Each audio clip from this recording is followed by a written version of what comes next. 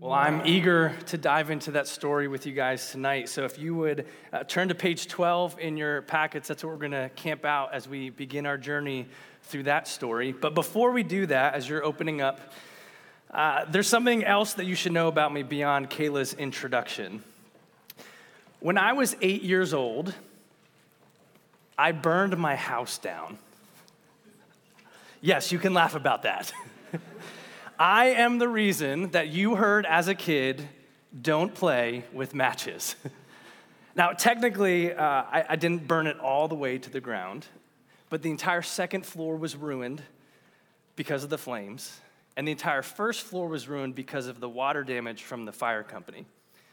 And our entire family had to live in a trailer in our backyard for 7 months until they could restore our home. Now, it's kind of a running joke nowadays with family and friends. Clint burned his house down. And we are able to laugh about it now. And honestly, my family did an amazing job to never, ever make me feel guilty for the terrible and foolish mistake that I made. However, the pain that I caused my family that day stuck with me. There are still memories from that day that are imprinted into my mind.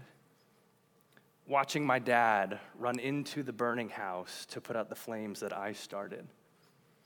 Watching my mom weep as smoke poured out of her home.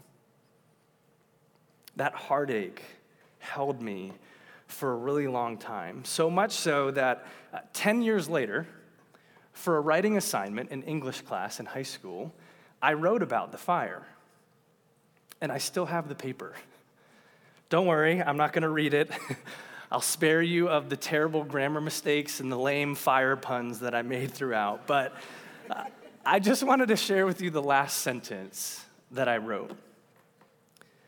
I still can't forgive myself for what I've done, and I don't know if I'll ever be able to. You see, I internalized the pain that I caused my family, and it was still sticking with me 10 years later. I held on to that heartache. As we start this weekend, I want to ask you a question. What heartache are you holding on to right now? Now, I know that there is a lot of excitement for this weekend. A lot of you guys showed up ecstatic and pumped, thrilled to be here either for the first time or to return. Maybe some of you aren't quite excited. It's more, you're feeling a little stressy right now. Large crowds might make you nervous, and that's okay. But in the mix of all of the excitement and the nerves that came through those doors, I imagine that many of you also walked in here, your souls burdened from living in a broken world. What heartache do you hold on to right now? Maybe it's something that you've done. Mistakes that still haunt you or sins that still entangle you. Maybe it's something that's been done to you. Someone who has betrayed your trust or dishonored your dignity. Maybe it's something you've lost or someone who's no longer here. Or maybe it's your ongoing struggles with depression, anxiety, loneliness, worry, or fear. It could be something that occurred years ago, something that happened just this week, or something that seems to never go away. Or maybe you're carrying the heartache of someone else today. You're walking in here carrying the burdens of struggling family members and friends. What heartache are you holding on to? Or perhaps you're not holding on to heartache right now. Life is good. You're living your best life. College is sweet. But you do know that heartache will come one day. Whatever burdens you carry, it is normal and natural to have this question rise up in our hearts. Where is God in all of this? Does he even care? What is he doing? Do you ever feel that way? Well, as we start our journey through the book of Ruth tonight, we're going to hear from people in this story who struggled in a similar way that we all do. Though it takes place in a different time, a different place, a very different culture, the people in this story encountered the same realities that you and I face today. Stress, loss, grief, sorrow. And they wrestled with the same questions that we ask about God in suffering. But what we're going to see tonight and through the weekend is that God did not stay far away. He sustains these people in their suffering, and the same promise offered to them is extended to you. And so what we're going to see tonight in chapter 1 and throughout this entire weekend is when heartache comes, the Lord comes close. And he offers you hope that will outlast any heartache. So join with me as we read Ruth chapter 1. And let's follow the twists and turns of the first part of the story to see the hope that can come out of a heartache. Starting in verse 1. In the days when the judges ruled, there was a famine in the land, and a man of Bethlehem in Judah went to sojourn in the country of Moab, he and his wife and his 2 sons. The name of the man was Elimelech, and the name of his wife Naomi, and the names of his 2 sons were Mahlon and Chilion. They were Ephrathites from Bethlehem in Judah. They went into the country of Moab and remained there. But Elimelech, the husband of Naomi, died, and she was left with her 2 sons. These took Moabite wives. The name of one was Orpah, and the name of the other Ruth. They lived there about 10 years, and both Mahlon and Chilion died, so that the woman was left without her 2 sons and her husband. Then she arose with her daughters-in-law to return from the country of Moab, for she had heard in the fields of Moab that the Lord had visited his people and given them food. So she set out from the place where she was with her 2 daughters-in-law, and they went on the way to return to the land of Judah. But Naomi said to her 2 daughters-in-law, "Go, return each of you to her mother's house. May the Lord deal kindly with you as you have dealt with the dead and with me. The Lord grant that you may find rest, each of you in the house of her husband." Then she kissed them, and they lifted up their voices and wept. And they said to her, "No, we will return with you to your people." But Naomi said, "Turn back, my daughters. Why will you go with me? Have I yet sons in my womb that they may become your husbands? Turn back, my daughters. Go your way, for I am too old to have a husband. If I should say I have hope, even if I should have a husband this night and should bear sons, would you therefore wait till they were grown? Would you therefore refrain from marrying? No, my daughters, for it is exceedingly bitter to me for your sake that the hand of the Lord has gone out against me." Then they lifted up their voices and wept again. And Orpah kissed her mother-in-law, but Ruth clung to her. And she said, "See, your sister-in-law has gone back to her people and to her gods. Return after your sister-in-law." But Ruth said, "Do not urge me to leave you or to return from following you. For where you go, I will go, and where you lodge, I will lodge. Your people shall be my people, and your God, my God. Where you die, I will die, and there will I be buried. May the Lord do so to me, and more also, if anything but death parts me from you." And when Naomi saw that she was determined to go with her, she said no more. So the 2 of them went on until they came to Bethlehem. And when they came to Bethlehem, the whole town was stirred because of them. And the women said, "Is this Naomi?" She said to them, "Do not call me Naomi. Call me Mara, for the Almighty has dealt very bitterly with me. I went away full, and the Lord has brought me back empty. Why call me Naomi when the Lord has testified against me and the Almighty has brought calamity upon me?" So Naomi returned, and Ruth the Moabite, her daughter-in-law, with her, who returned from the country of Moab. And they came to Bethlehem at the beginning of barley harvest. Let's pray as we dive into this. God, would you open our eyes and our hearts to see how you call us to engage and express our heartache, but then how that allows us to find hope in you. In your son's name we pray, amen. So I wanted to give you just a quick oversight of Ruth. There's 4 main characters in the book of Ruth. There's Naomi, Ruth, Boaz, and Obed.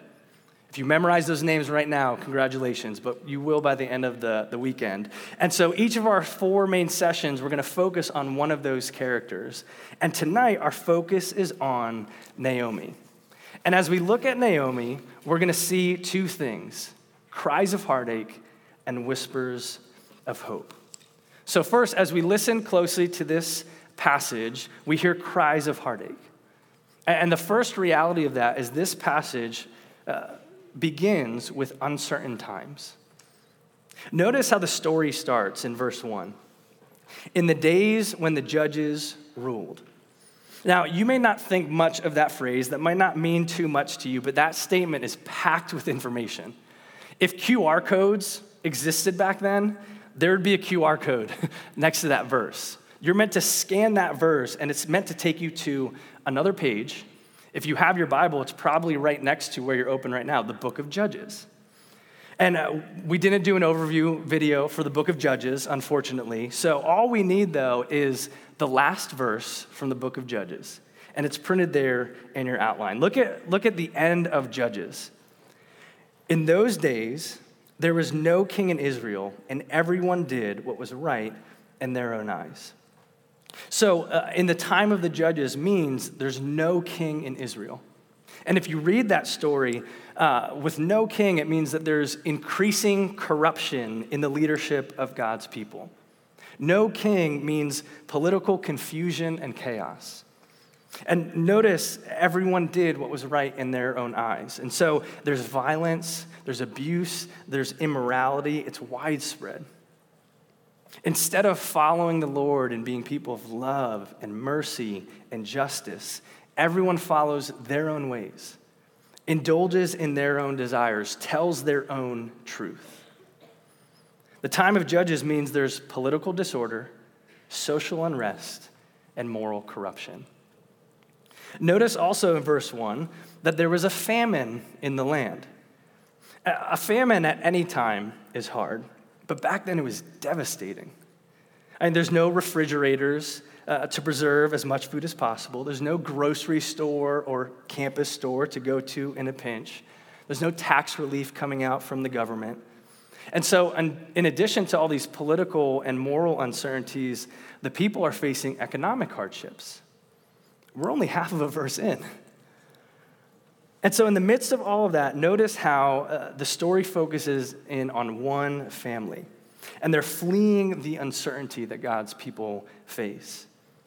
It says in verse 1 that a man went with his family to sojourn in the land of Moab. Now, that might not be a word that you use all that much, sojourn. What that means is to reside temporarily. To reside temporarily. It's actually what a lot of you guys are doing right now in college. You are sojourning on your campus because you're more than visitors. I'm assuming that most of you can't park in the visitor spot. But on the flip side, you also know that your dorm room is not your home. You are sojourners.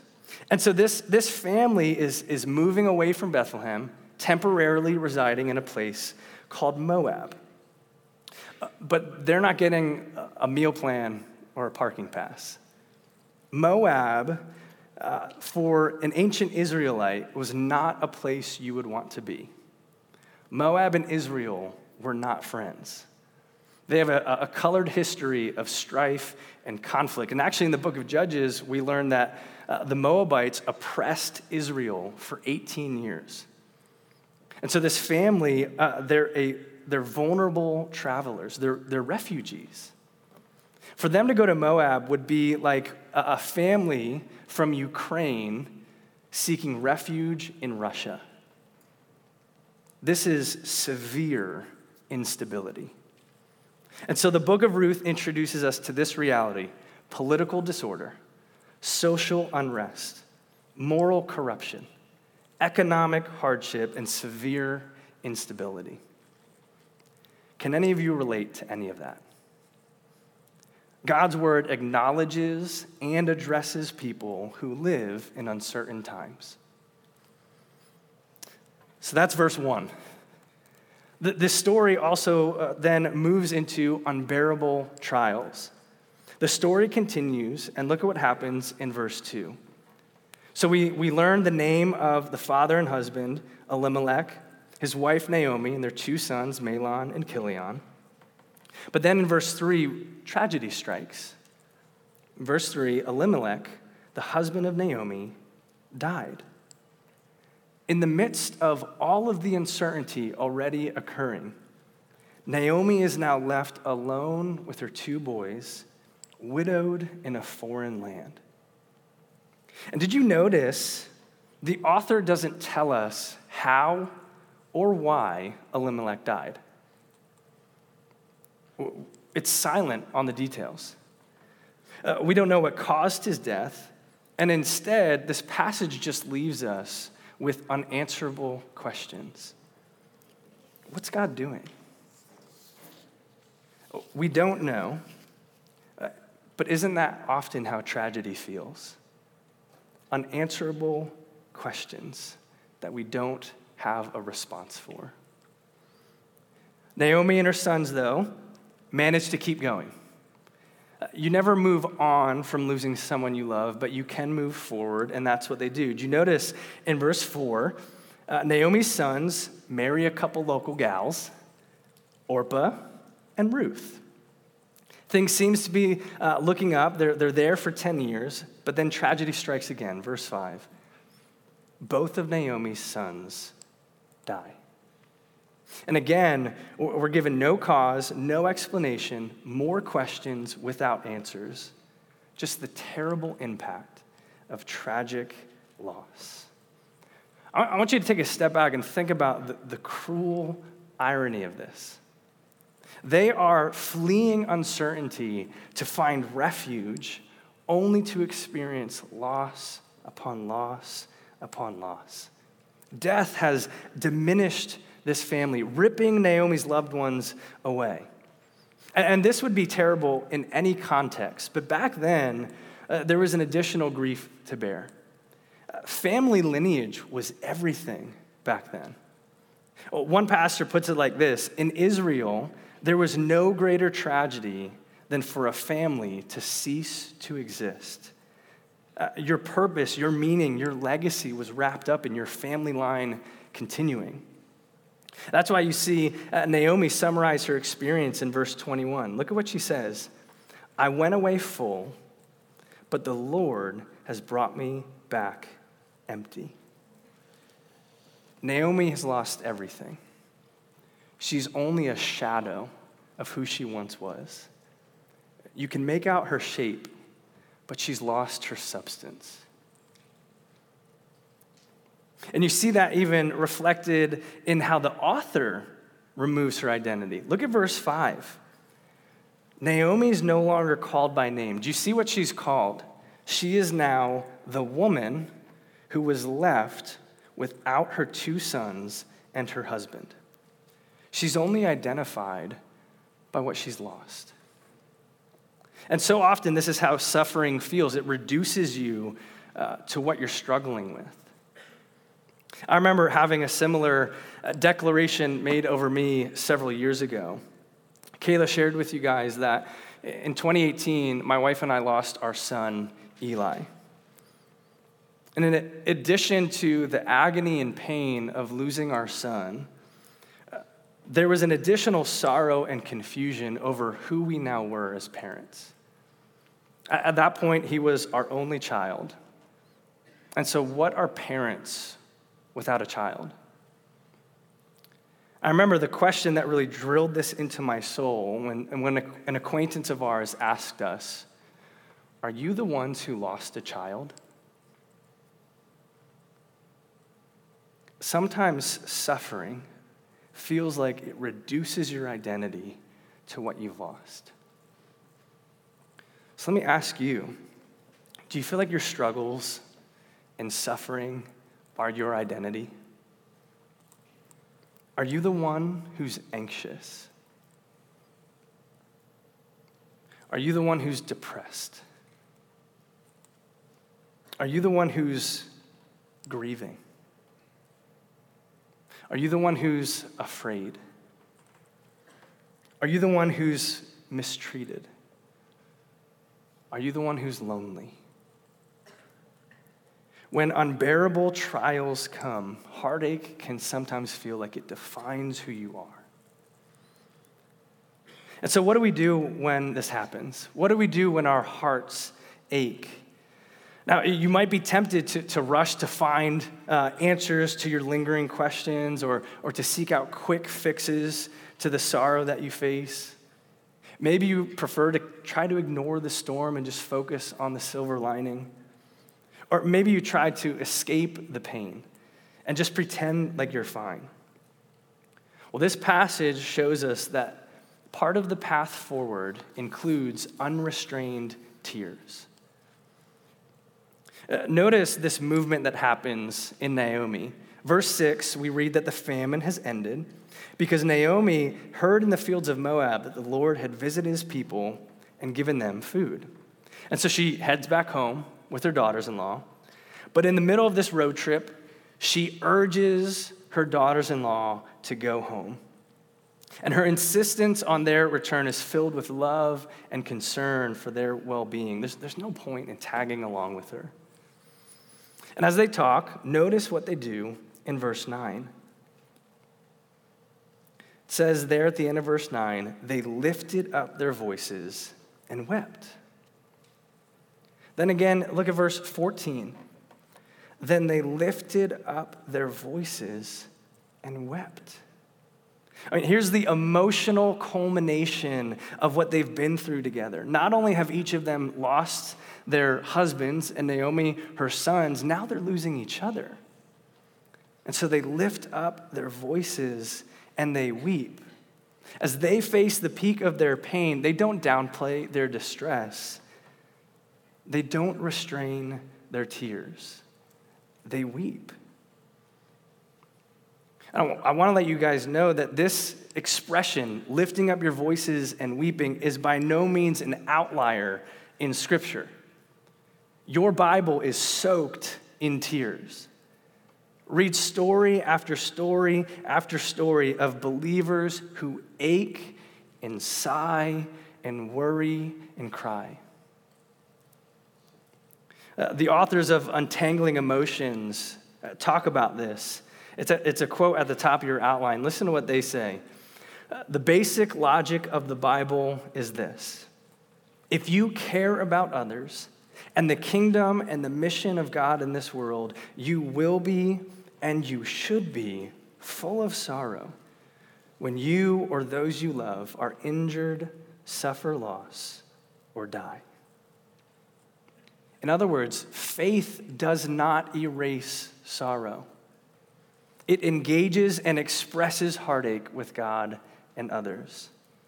And we see this in none other than Jesus himself. Do you know how the Bible summarizes Jesus' prayer life? It's very similar to what we just read in Ruth. It's there in your outline. Look at Hebrews 5:7. In the days of his flesh, Jesus offered up prayers and supplications with loud cries and tears. So here's what the book of Ruth and the scriptures are urging you to do. Recognize the heartache in your life and the world around you. Recognize the heartache in your life and the world around you. Uncertain times and unbearable trials are not meant to be ignored or polished over. They're meant to be seen and wept over. it's okay to be sad about sad things. Some of the most faithful people look at the world through tears. Jesus himself did that. So don't silence the cries. And I know here at the beginning of the weekend, this doesn't feel like a fun way to start off a whole conference. We want to be happy, we want to be excited, we want to have a good time, and we will. But listen to what Scripture is urging you to do when you face heartache. Do not restrain your tears. Engage and express the heartache that you face. We want happiness, but Jesus offers you something so much greater than happiness. He offers you hope. And the hope that he offers is gritty, it's messy, and it will sustain you through sorrow and suffering. And this hope that Jesus offers does not come by sidestepping sorrow.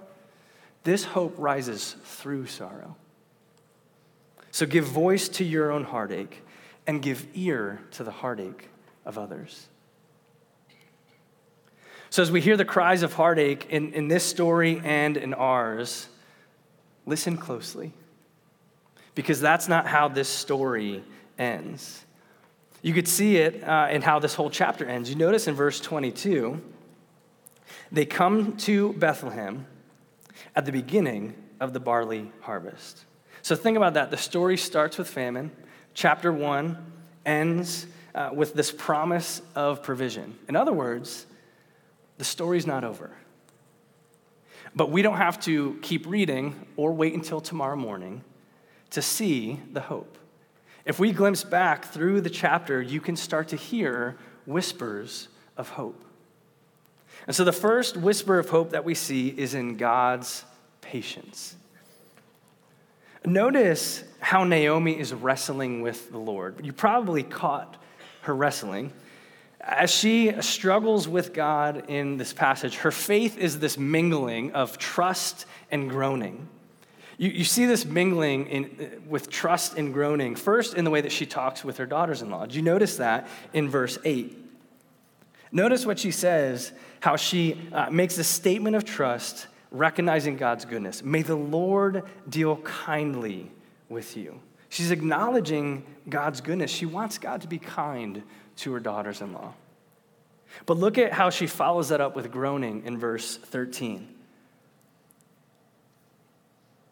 She says, "It is exceedingly bitter to me for your sake that the hand of the Lord has gone out against me." So she's making a statement of trust in God's goodness, but she's also groaning because she feels hurt by God's actions. Do you see that mingling? And did you notice the mingling that happens when she gets home? Verse 19, she gets home, and there's this welcoming party. Verse 19, it says that the whole town was stirred because of them. People are pumped. Naomi's home. But like a soldier returning from war, Naomi leaves behind her a trail of tragedy. And did you see how she responds?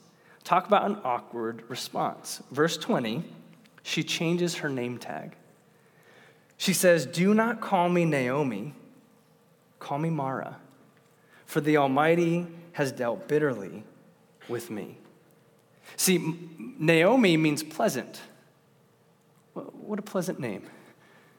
But her life has been anything but pleasant recently. Mara means bitter. Do you feel the groaning in her soul? But along with that, there is a statement of trust if you look closely. Verse 21, "I went away full, but the Lord has brought me back empty. Why call me Naomi when the Lord has testified against me and the Almighty has brought calamity upon me?" She's not shying away from the hard truth. God is in control in this calamity. And so she's groaning from the severity as she's recognizing God's sovereignty. And here's what is so important to notice. As Naomi's faith twists and turns, it mingles in trust and groaning, God patiently brings her home. Why was she going back to Bethlehem? Look at verse 6. The Lord had visited his people. If Naomi wanted nothing to do with God, or if she thought that God wanted nothing to do with her, she would have stayed in Moab or moved further away. And yet this whole story, this first chapter, takes place on the way home. And did you notice who is bringing her home? She says, the Lord has brought me back. Naomi didn't have her act together yet. She's still struggling with God's promises and his plan. Her questions weren't answered. Her sorrows hadn't settled. Her wrestling hadn't resolved, yet the Lord brought her back. Even as we wrestle, the Lord welcomes us home. I saw a picture of this patient welcoming a number of years ago. It was a particularly difficult time in my life, and at that point, I really hated the question, how are you? Because you guys know that's not really a question in our culture. It is a formulaic exchange of words. There are two right words that you respond with when someone asks, how are you? Good. You? But my faith was mingling mostly in groaning, and so I hated that question because I wasn't good, and so it felt dishonest. But I also knew that walking around, people weren't actually asking an honest question for me to dive into all my heartache, and so I just hated that question. And I remember one day that someone asked me that question, but they meant it, and they wanted to hear the answer. I'm sitting in a coffee shop, and I see a friend of mine, and it's one of those moments where, like, you hope they don't see you. It's kind of like hiding, and he's walking out, and he turns his head, and he sees me. He stops, turns around, and he walks up to me. And he asks me that terrible question, hey, man, how are you? Now, I was ready to give him the routine answer, good, you, hoping that we would just, exchange these polite pleasantries and move on with our day. But he didn't even give me a chance to answer that first question because he asked another question. Do you mind if I sit down? Now, here's the thing about my friend. He knew what I was going through. And so he knew that answer was going to take a lot of time. But whatever was next on his agenda didn't matter to him. And he also knew that answer was going to be really messy. But he wasn't afraid of the honesty. And what he did next communicated his overwhelming patience. He sat down. He sat down and he listened. This is just a glimpse of our God, of how hope begins to whisper. When you struggle, when you're anxious, when you are afraid because of uncertain circumstances, when you wrestle with God's promises, when you're bringing honest answers, when your faith is mingled with trust and groaning, how does he respond? God sits down. He asks, how are you? And he listens. God is patient with people who are in pain. That's one of the first ways that God whispers hope in the midst of heartache. He's patient. But the second way we see whispers of hope is through God's people. Go back to this exchange between Naomi and Ruth. Naomi's pleading with her daughters-in-law to go home, and Orpah agrees, and that's the last we ever hear of Orpah. But what does Ruth do? Look at verse 14. It says, then they lifted up their voices and wept. Orpah kissed her mother-in-law. Bye-bye, Orpah. But Ruth clung to her. Then look at verse 16. Ruth says, don't urge me to leave you. She refuses to go home. Then again in verse 16, where you go, I will go. Where you lodge, I will lodge. She's pledging herself to Naomi. And then in verse 17, where you die, I will die. She's saying, to my death, I'm committing myself to you.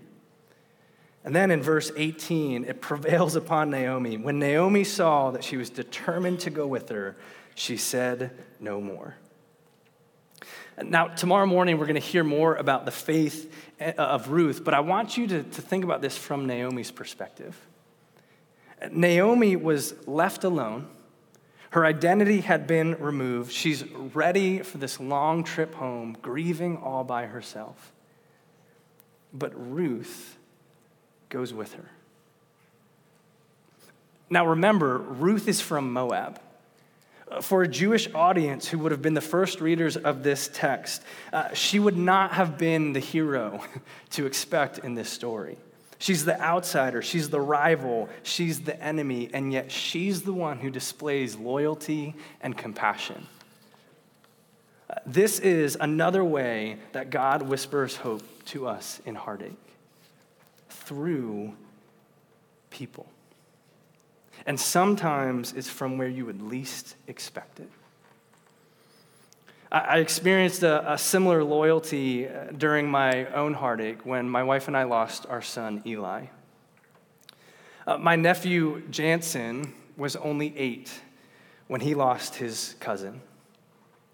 And when his parents started talking to him about Eli's funeral, it wasn't even a question for Jansen.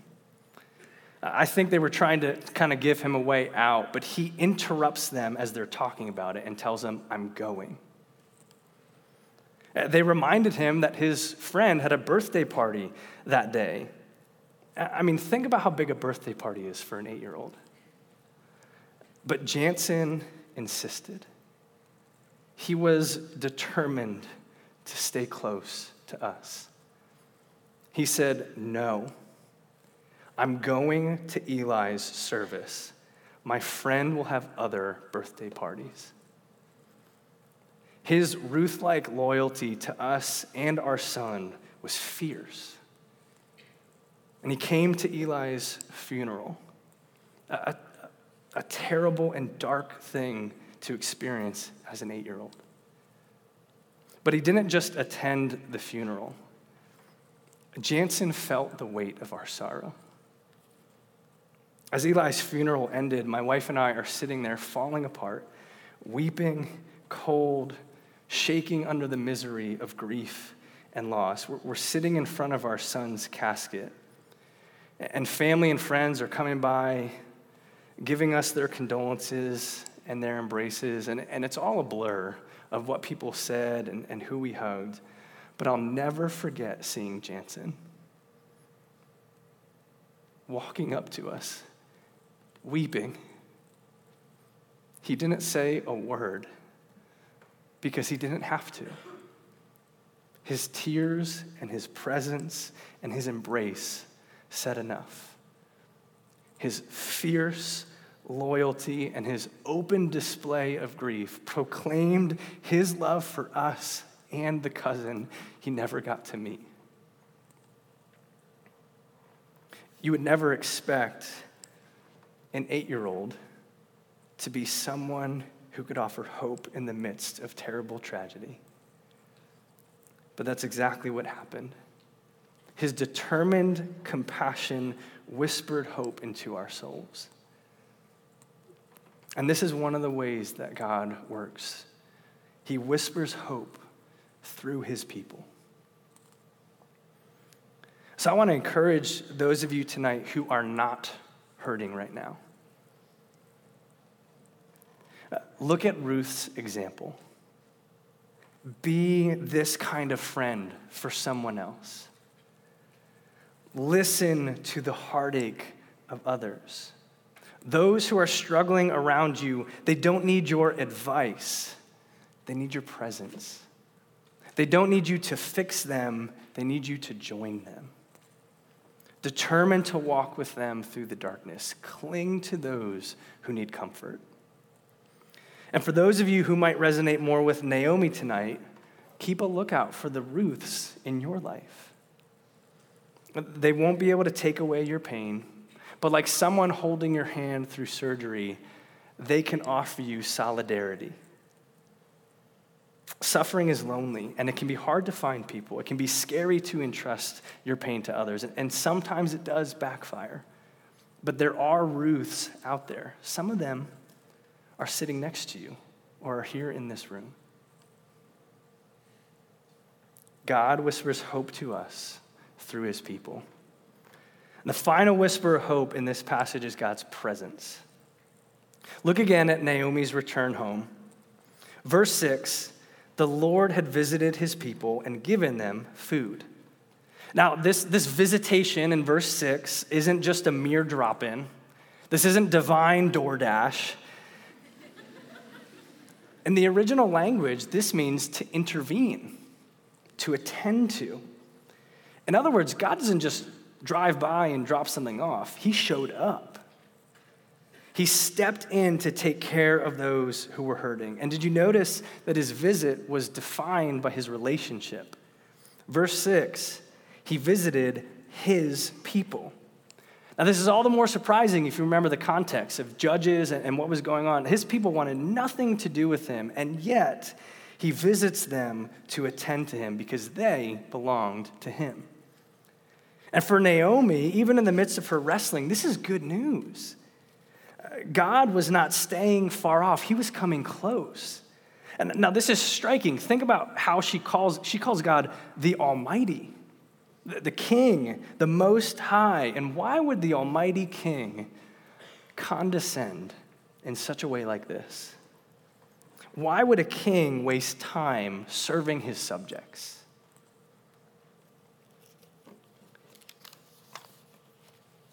Why would a king waste time serving his subjects? Now, this very question confronted a different royalty, a different throne, the Queen of England. 56 years ago on this day, October 21st, 1966, terrible disaster struck a community in Wales. A coal mine collapsed in the village of Aberfan, killing 28 adults and 116 children. Images of the disaster and their grief circled the globe. The cries of heartache rang out around the world through the news.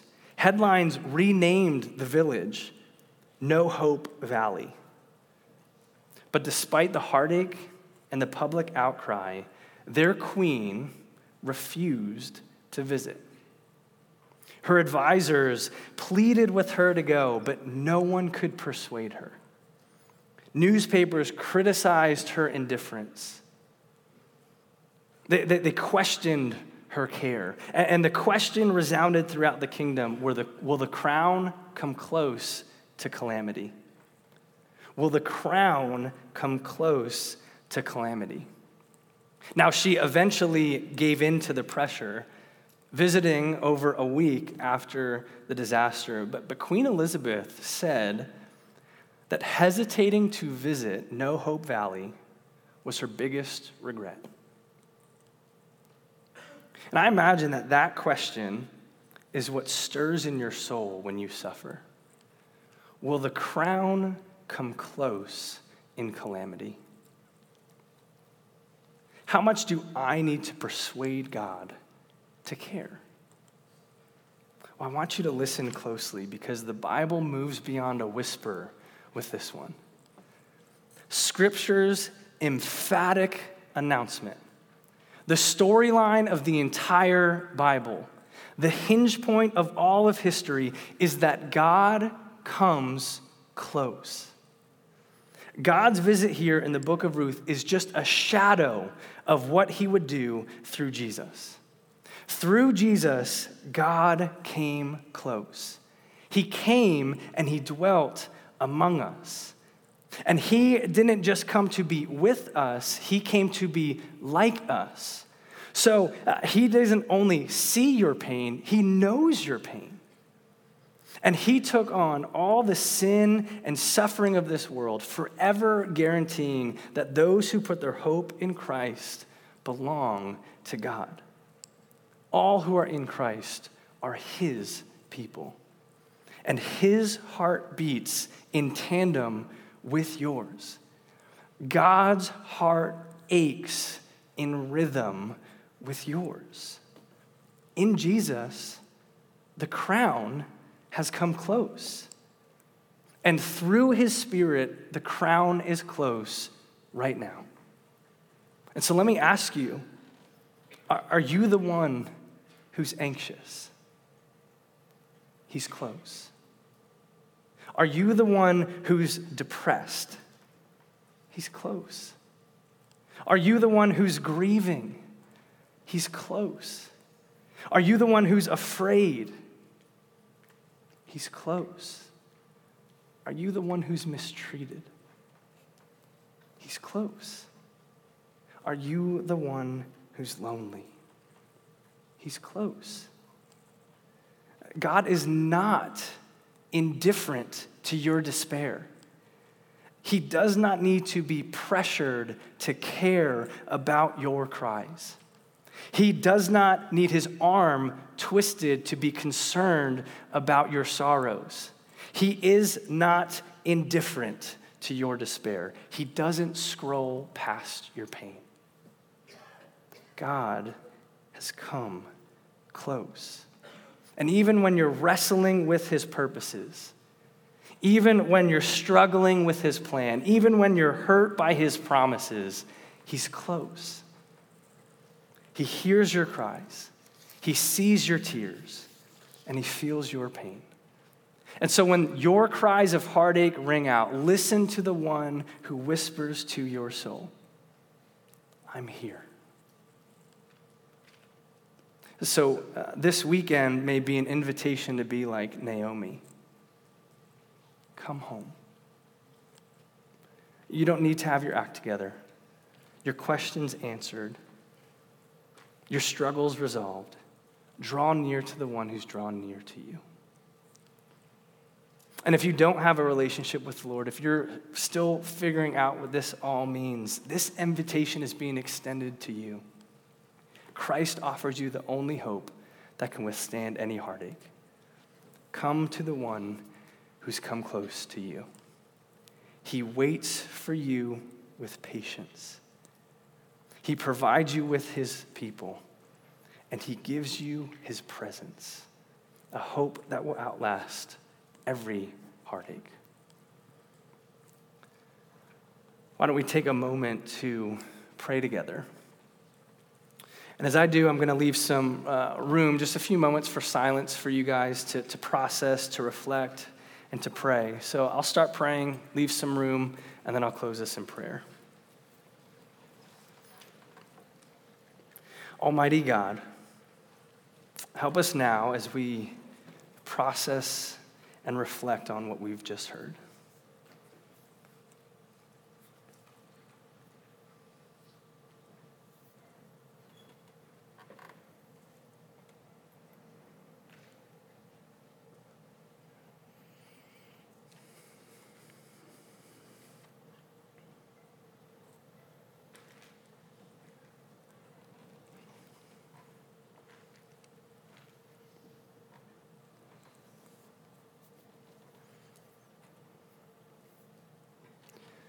Lord, some of our hearts are aching right now, like Naomi. Are you listening? Be patient with us. Give us compassionate people to cling to us. Will you come close? Lord, some of us want to be like Ruth, clinging to those who need comfort. Will you help us? Give us your compassion. Help us to walk with others. Lord, we thank you for the hope that you provide, even when we struggle to see it. When our hearts cry out, would you whisper to our souls the hope we can have in Jesus? Amen.